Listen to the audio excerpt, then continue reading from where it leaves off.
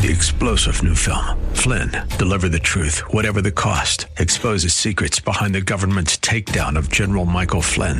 Flynn knew what the intel world had been up to. He ordered the first audit of the use of contractors. This set off alarm bells. He told the truth. He was the most dangerous person for Donald Trump to hire. They had to get rid of Flynn. Flynn, Deliver the Truth, Whatever the Cost. Available now. Watch it today. Go to salemnow.com. salemnow.com. Welcome to Grounded and Growing in Christ. I'm Dan Rhoda, a pastor of Orland Park Christian Reformed Church, and today we are going to open the Bible together to hear from God's Word.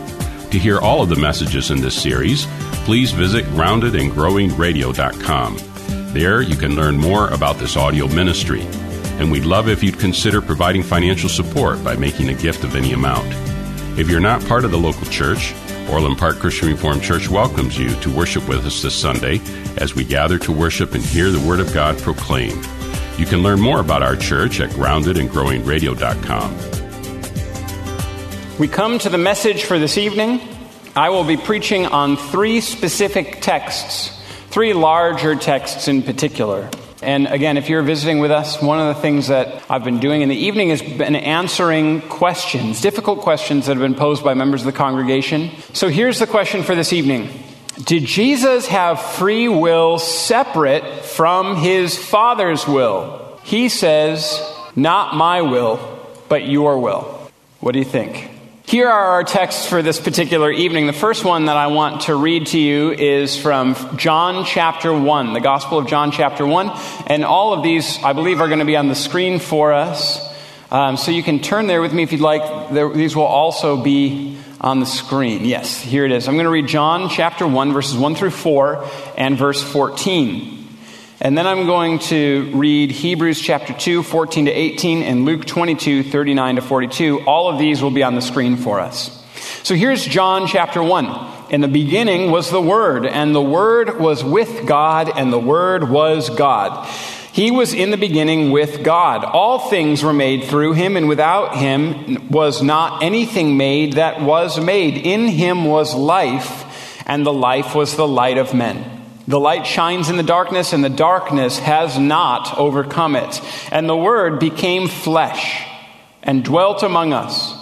And we have seen his glory, glory as of the only Son from the Father, full of grace and truth. That's John 1. I'm also going to read to us from Hebrews 2, 14 to 18. Since, therefore, the children share in flesh and blood, he himself likewise partook of the same things, that through death he might destroy the one who has the power of death, that is, the devil, and deliver all those who through fear of death were subject to lifelong slavery. For surely it is not angels that he helps, but he helps the offspring of Abraham. Therefore, he had to be made like his brothers in every respect, so that he might become a merciful and faithful high priest in the service of God to make propitiation for the sins of the people. For because he himself has suffered when tempted, he is able to help those who are being tempted. That's Hebrews chapter 2, 14 through 18. And then Luke chapter 22, verses 39 to 42. And he came out and went, as was his custom, to the Mount of Olives, and the disciples followed him. And when he came to the place, he said to them, "Pray that you may not enter into temptation." And he withdrew from them about a stone's throw and knelt down and prayed, saying, "Father, if you are willing, remove this cup from me. Nevertheless, not my will, but yours be done." Let's pray together. Father, as we consider these three sections of Scripture, we pray that they would help us to understand more about who Jesus Christ is. And by understanding, we pray that we might believe. And in believing, we pray that we might worship. And by worshiping, we pray that we might live for you. We pray that if anything that I say doesn't come from you, that you'd make it fall to the ground and pass away and be forgotten. And we pray that everything that is from you, that it would help us to understand the incredible, profound, deep, wondrous mystery of God becoming man, true God and true man. We pray this in Jesus' name. Amen. So after reading those three texts, maybe you now know the answer. Did Jesus have a free will separate from his Father's will? Well, I would just like for you to think about what you think the answer is in your own head, and then we can talk after the service this evening. You can tell me if you were right or if you were wrong or somewhere in between, all right? That sounds good to me. All right. To answer the question, we should review what the Bible says about Jesus. And so tonight, we're going to look into some deep stuff. And I hope that you are eager to go there with me, because this is some of my favorite stuff to dig into, to think deeply about who Jesus is, to think very deeply about who it is that the Bible says our Savior is. And so I hope and I pray that this will be a benefit, and I hope and I pray that this will be an opportunity to get to know Jesus a little bit more and to rejoice in the mystery of God becoming man. So to answer this question of did Jesus have free will separate from his Father's will, we should review what the Bible says about Jesus. We're going to be reviewing, the theological term is Christology, the study of Jesus, the Christ. The Bible tells us something all throughout that is summed up very effectively and efficiently in John chapter 1. John chapter 1 begins by telling us that Jesus is God. Jesus Christ is God. Take a look again at John chapter 1, and if we could pull that back up on the screen, that would be great. Thank you so much. In the beginning was the Word, and the Word was with God, and the Word was God. He was in the beginning with God. So who is the Word that's being referenced in John chapter 1? Well, the Word is Jesus. And so John chapter 1 tells us that the Word, that's Jesus, has been from the beginning. And in fact, before the beginning, Jesus was. Jesus is the Word. And then John 1 goes on, in the beginning was the Word. So Jesus was there at the very beginning. And the Word was with God. So before the beginning happened, Jesus was there along with God the Father. The Word, Jesus, was with God the Father.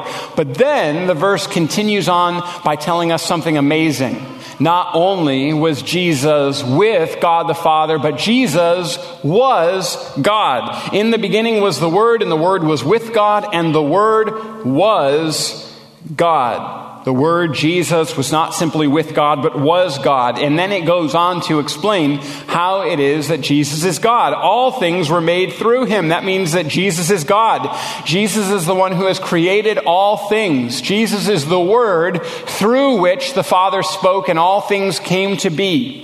In the book of Genesis, we're told that God spoke and that the Word of God created all things. We find out in John chapter 1, we see the authoritative interpretation of Genesis chapter 1. Jesus is this divine Word that created all things. Everything came to be because Jesus made it. Therefore, John chapter 1 makes it entirely clear that Jesus Christ is God.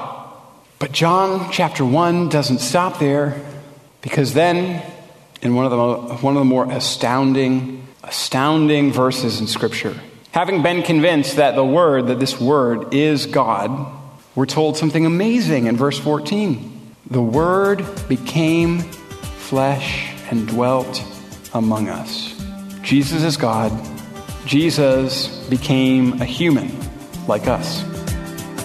Today's message on Grounded and Growing in Christ will continue in just a moment. To learn more about Orland Park Christian Reformed Church, to listen to other messages from our audio ministry, or to make a financial gift of any amount, please visit groundedandgrowingradio.com. That's groundedandgrowingradio.com.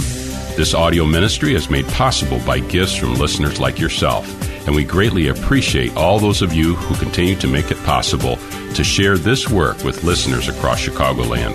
Now let's return to today's message. All throughout the Bible, we have testimony to this very thing. First, that Jesus is God. And so let me try to walk through different sections of Scripture to show to us that Jesus is God. Isaiah 9:6 is often quoted about the coming of the Lord Jesus. You probably remember it. For unto us a child is born, unto us a son is given, and the government will be upon his shoulder, and his name will be called, what are the things that he's going to be called? Wonderful, Counselor, Mighty God, Everlasting Father, Prince of Peace. This child that's going to be coming is going to be called Mighty God. Jesus Christ is God. And then Matthew chapter 1, verse 23. Here, I'm just going to run through some verses with us that talk about how Jesus is God. Matthew 1:23. Behold, the virgin shall be with child and bear a son, and they shall call his name Emmanuel, which is translated, God with us. Jesus is born, and he's given the name God with us. Why? Because Jesus is God, and so he is with us. John chapter 8, verse 24. Jesus recognized and realized that he was God. He tells them in John 8:24, most assuredly I say to you, before Abraham was, I am. Now you might remember that when Moses heard from the Lord God and the Lord God was speaking to Moses in the burning bush, he asked God, he said, who shall I say sent me to the Israelites? If they ask me your name, what shall I say is your name? And he said, my name is I am that I am. This phrase, I am, this is something that signals this is God speaking. And so Jesus says, he even confuses the way that the language would commonly go, and you can get it in the text. I say to you, before Abraham was, he doesn't say I was, he says before Abraham was, I am. Jesus is claiming to be God. Jesus knows that he is God. And then John 20, verse 28. His disciples recognized that Jesus was God. When Thomas sees the resurrected Jesus, and Jesus appears to him and demonstrates the fact that he has risen from the dead, Thomas looks at him. Thomas answers and says to him, my Lord and my God. My Lord and my God. His disciples recognized who he was and recognized that Jesus is God.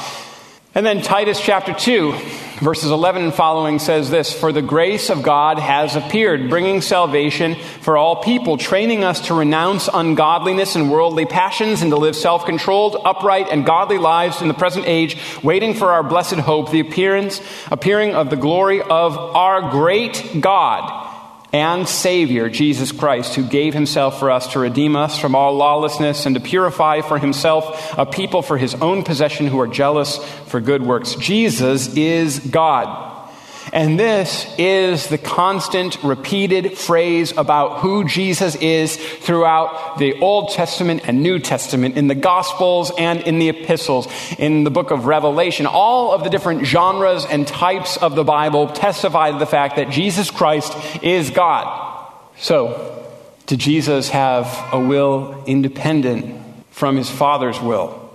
Well, let's continue, because John chapter 1 makes it clear that Jesus is God, and then Jesus, as God, becomes a human. The Word becomes flesh. The Word became flesh. And this truth is testified to as well in various parts of Scripture. Philippians 2 testifies to the fact that Jesus is God, and then also says to us what John chapter 1 says, that he became human, that he became a human being. Here's Philippians 2. Have this mind among yourselves, which is yours in Christ Jesus, who, though he was in the form of God, did not count equality with God a thing to be grasped, but emptied himself by taking the form of a servant, being born in the likeness of men. And being found in human form, he humbled himself by becoming obedient to the point of death, even death on a cross. God, Jesus Christ, became a human being. And if you're wondering what kind of human being, this is where Hebrews chapter 2, 14 to 18, which we read at the very beginning of our message, this is where Hebrews is extremely helpful for us. Because it tells us that Jesus is a human being just like you or me. Let me read Hebrews 2, 14 to 18 again. Hebrews 2:14-18 says this, "Since therefore the children share in his flesh and blood, he himself likewise partook of the same things, that through death he might destroy the one who has power of death, that is the devil, and deliver all those who through fear of death were subject to lifelong slavery. For surely it is not angels that he helps, but he helps the offspring of Abraham. Therefore he had to be made like his brothers in every respect, so that he might become a merciful and faithful high priest in the service of God, to make propitiation for the sins of the people. For because he himself has suffered when tempted, he is able to help those who are being tempted." Verse 17 in particular, pay attention to. "Therefore, he had to be made like his brothers in every respect, so that he might become merciful and faithful high priest in the service of God, to make propitiation for the sins of the people." Hebrews chapter 4 picks up this same language and says the only difference between Jesus and his humanity and us in our humanity is we sin and Jesus never did. Everything else is the same. Jesus, therefore, is truly human and truly God. So what does that mean? Well, it means that Jesus has everything associated with being God and everything associated with being human. Even a human will. Meaning that Jesus had a truly divine will and a truly human will. Jesus had both a truly divine will and a truly human will. That is why we can hear Jesus pray, "Not my will, but your will be done." This is from a writer in the Twin Cities area. It talks about the way that Jesus is truly human. Jesus has a truly human body. The New Testament is clear enough that Jesus has a human body. John 1 verse 14 means this, at least, and more. The Word became flesh. His humanity became one of the first tenets of true faith. In 1 John 4, verse 2, and 2 John 7, he was born, Luke 2:7. He grew, Luke 2:40. He grew tired, John 4:6. He got thirsty, John 16:28. He got hungry, Matthew 4:2. He became physically weak, Matthew 4:11 and Luke 23:26. He died, Luke 23:46. And he had a real human body after his resurrection. Not only did Jesus have a truly human body, he had truly human emotions, or a truly human heart. He says in Matthew 26, verse 38, that his soul is very sorrowful, even to death. In John 11:33-35, Jesus is deeply moved in his spirit and greatly troubled. Jesus even weeps. John 13:21, he says he's troubled in spirit.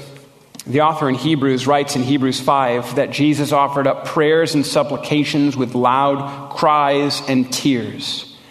John Calvin has a very memorable quotation. He says, "Christ has put on our feelings along with our flesh."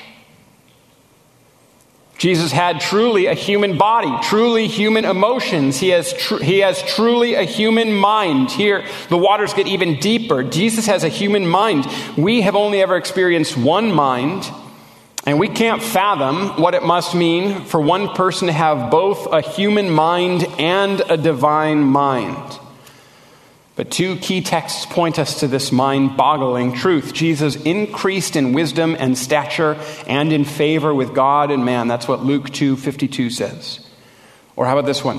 Mark 13:32. "Concerning that day or that hour, no one knows, not even the angels in heaven, nor the Son, but only the Father."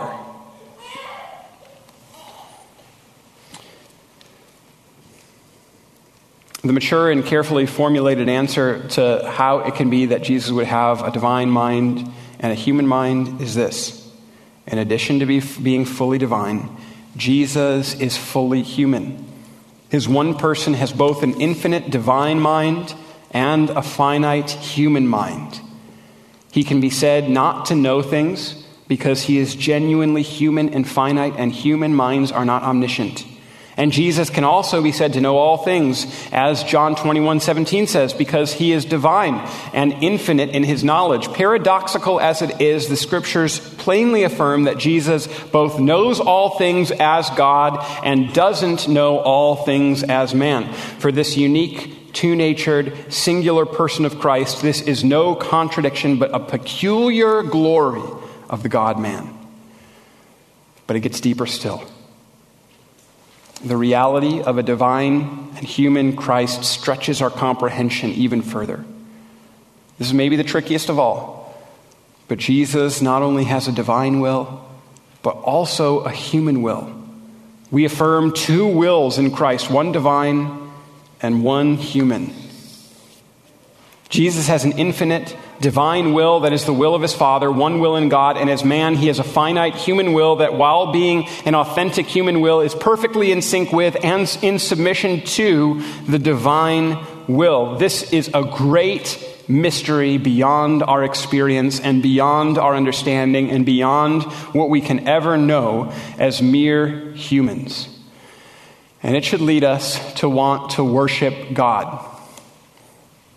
It should lead us to want to worship Jesus, because Jesus is beyond our conception. I'll tell you how I feel whenever I encounter this sort of stuff. Awe. I'm thankful when I read various scriptural texts and I see how the scriptures have no problem keeping two things that seem contradictory, keeping them together without confusing them or changing them or dividing them or separating them. These seemingly contradictory truths are held together by the Scripture. They're not contradictory, they're just deeper than my understanding. And so every time I press up on the limits of my understanding and I realize that Jesus, that God, Father, Son, and Spirit is beyond my ability to understand, every time I get to that place where I realize I can't comprehend, but Jesus is greater, I'm filled with awe and worship for our glorious and great God. And Jesus, as truly God and truly human, has two natures, two wills, and one person.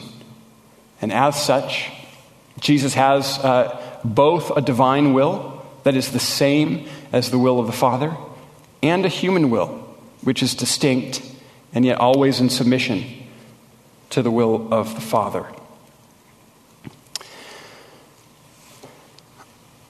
My goodness. I'm sure that just clears it all up for everybody. I'm sure you're like, well, why didn't you say it that way right at first? That's so simple. I've got it. I'm just going to talk about it with my kids. Your kids might have it better than you do. It's one of those things that is simple and complex. And one of the things that I just want to say, because I got a little bit more time,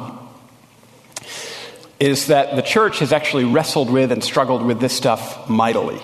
Just mightily. This has been some of the places where there have been the greatest battles. And this is some of the stuff that I love reading about in the church. And so I just want to run through with you some of this stuff. And I hope we can have our minds blown together. Because this is great stuff. Because this is a very confusing thing for us. We can't comprehend the fullness of it. The church has had a hard time understanding, well, just who is this Jesus that we worship? How can we understand? And there were great numbers of false teachings that arose to try to explain who Jesus is. Let me tell you about some of them. The first one that arose was a false teaching that was called Gnosticism. Look at that. Gnosticism. Gnosis is the Greek word for knowledge. This is one of the first false teachings that arose about the Lord Jesus Christ. What Gnosticism said is that Jesus just appeared to be a human being.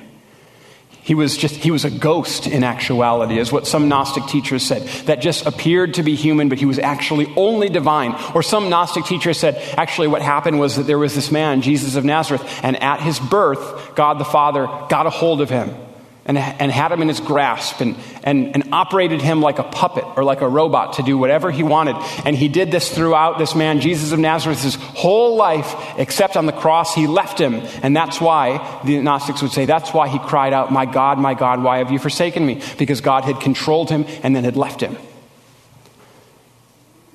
That's not what happened. That's not what the Bible says, right? And so the church, this is one of the things that is attacked very directly by a lot of the apostolic writers. In the book of 1 John, the book starts by this: that which we have seen, that which we have looked at, that which we have touched, that which our ears have heard concerning the word of Christ. And so what the apostles are saying is, no, this is not somebody who appears to be a person. This is somebody who really is a human being and really is God. My prayer is that the Lord speaks to you through His Word, that we cultivate grateful hearts to Him and flourish in a world searching for the hope that we find only in Jesus. To hear more about gratitude, to learn about Orland Park Christian Reformed Church, or to support our work preaching the Bible on AM 1160 through this audio ministry, visit us today at groundedandgrowingradio.com. I'm Pastor Dan Rhoda, and on behalf of the Orland Park Christian Reformed Church, we want to thank you for your support and partnership in proclaiming the Bible here on AM 1160. If you're not part of a local church, Orland Park Christian Reformed Church welcomes you to worship with us this Sunday. You can find all the details online at groundedandgrowingradio.com. Thanks again for joining us, and until next time, may God bless you. Grounded and Growing in Christ can be heard weekdays at 2 p.m. on AM 1160. I'm Derek Buikema, pastor of Orland Park Christian Reformed Church. This month we're focusing on the topic of gratitude throughout the Bible, exploring how God has instructed us to flourish in the world with hearts grateful and thankful to God. If you're not a part of a local church, Orland Park Christian Reformed Church welcomes you to worship with us this Sunday as we gather to worship and hear the Word of God proclaimed. You can learn more about our church at groundedandgrowingradio.com. 3-star General Michael J. Flynn, head of the Pentagon Intelligence Agency, knew all the government's dirty secrets. He was one of the most respected generals in the military. Flynn knew what the intel world had been up to. He understood its funding. He ordered the first audit of the use of contractors. This set off alarm bells. The explosive new documentary, Flynn, Deliver the Truth, Whatever the Cost, uncovers the facts behind this scandal. Flynn told the truth. He was the most dangerous person for Donald Trump to hire. I find out the worst enemy that I'm going to face in my life is right here in America. They took my assessment and they wanted me to change it. And I was like, I'm not changing it. They had to get rid of Flynn. With in-depth interviews, archival footage, and never-before-seen personal records of the man behind the headlines. I just felt like I was drowning. Flynn, Deliver the Truth, Whatever the Cost. Available now. Watch it today. Go to salemnow.com. salemnow.com.